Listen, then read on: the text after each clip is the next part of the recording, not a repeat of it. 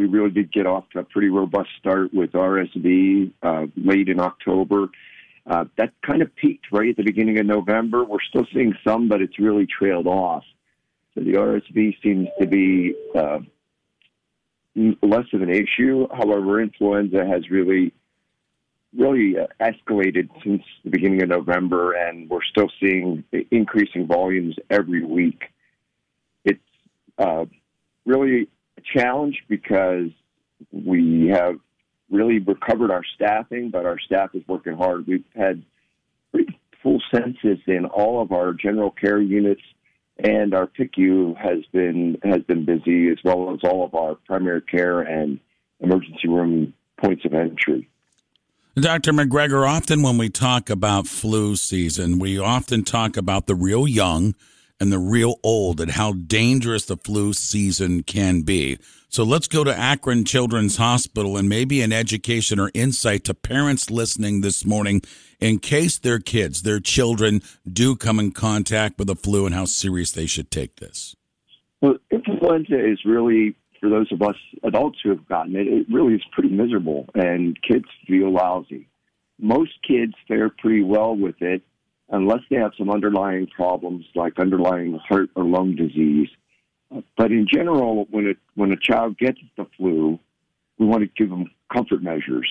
There is the possibility of giving Tamiflu or Oseltamivir if you can identify that it's definitely proven to be flu within 48 hours of symptoms. That's pretty tricky to really get in under the wire. And a lot of docs are underwhelmed with how much it helps. It doesn't reverse influenza. It just modifies the course so you don't feel quite as lousy for as many days. Really what we need to get back to is remembering that flu is preventable. And I know some seasons it's kind of a hit or miss thing, and you get the flu vaccine, you still get flu, hopefully not quite as sick, but this time I'm told that the serotypes in the vaccine align pretty well with what we're seeing in the general population. So I think it really is a preventable disease right now. With us this morning is Chief Medical Officer with Akron Children's Hospital, Dr. Rob McGregor. And Rob, I'm a father of 4, and so many people listening to us have the children. And when our kids get sick, it's a scary situation. So wanted to ask you, when is it time they come in contact with flu, or like you said, maybe this RSV virus? When do we know it's time to stop with the over-counters and make that trip to see the doctor or the ER? I think that's an excellent question, Ray. Really, the ER is not a place you want to go unless you really think that things are getting worse. So my first line of attack would be to check in with your primary care doc. Consider doing a virtual visit, because a lot of the things that we look for with influenza to see if it's getting worse is really what is the general status of the child. We know they feel miserable, but are they still able to make eye contact and interact and get a little smile out of them? Are they still comfortable enough with their breathing to be able to feed? If they have problems with their color, they have problems with their feeding, or they develop really deep retractions, like their ribs suck in dramatically when they're trying to get their breath, that's the time that you need to get into the emergency room. But in general, this is something that can be handled in your primary care office, best handled that way, or through urgent care as opposed to the emergency room.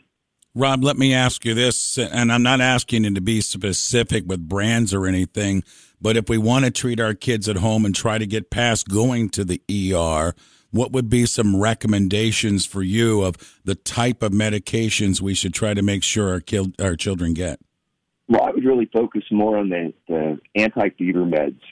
Whether you like the acetaminophen or the non-steroidal anti-inflammatories, pick one of those and reduce the fever and the achiness, and then see your child may well perk up a whole lot if we just taken that symptom off the table. I think all the other medications that we work on, congestion and decreasing mucus production, they don't have a great evidence, and I think that's adding cost without adding a whole lot of value.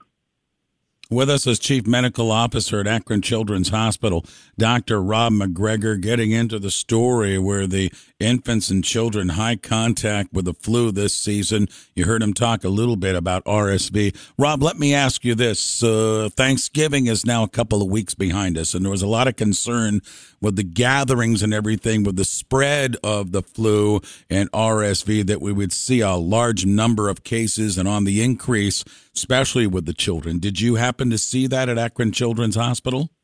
Well, we did not see the surge with RSV. That really continues to taper off every week. We check those numbers. However, influenza has continued to rise. I can't say that it really spiked at Thanksgiving, but the curve is pretty linear and has continued to go up. So I do think as we consider the holidays upcoming and we're mixing with more and more folks, which is wonderful because we didn't do that for the last several years. But we just need to be mindful. If you're sick, stay home. You know, it's something that you don't want to give. You don't want to give the flu to your family members, especially if you've got elderly or little young ones. So I recommend that that's a challenge.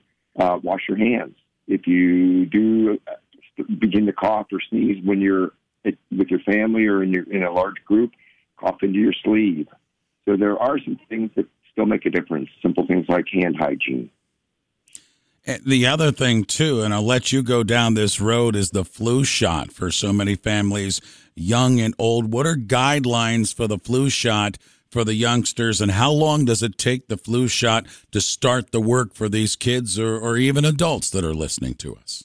Well, it really varies depending on whether you've had flu shots in the past seasons.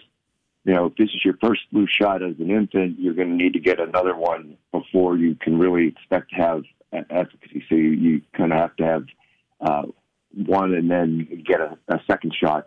But I would say right now we've got close to, I guess, a little over 2 weeks before Christmas. If you're going to be mixing between Christmas, Hanukkah, the other holidays, New Year's, I get your flu shot this week. I just make sure that that's one point that can make this a preventable disease. And as I said before, the match this year of what we actually see in flu and what was predicted and put into the vaccine is one of the best years for a match. So I would really urge everyone to consider doing that for everyone in the family. Rob, my final question is, because the listeners hear me throughout the mornings talking about the concern level and where we are in the fight against this flu and everything. And let me ask you, CMO over at Akron Children's Hospital, how concerned are you as we really haven't even got into the deep part of winter yet with this flu season?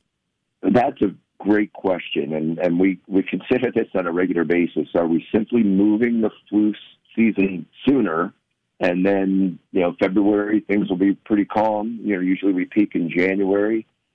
Or are we going to have a sustained wave? And I think part of that has to do with the fact that vaccines in general have not been as well received since we started in the COVID era.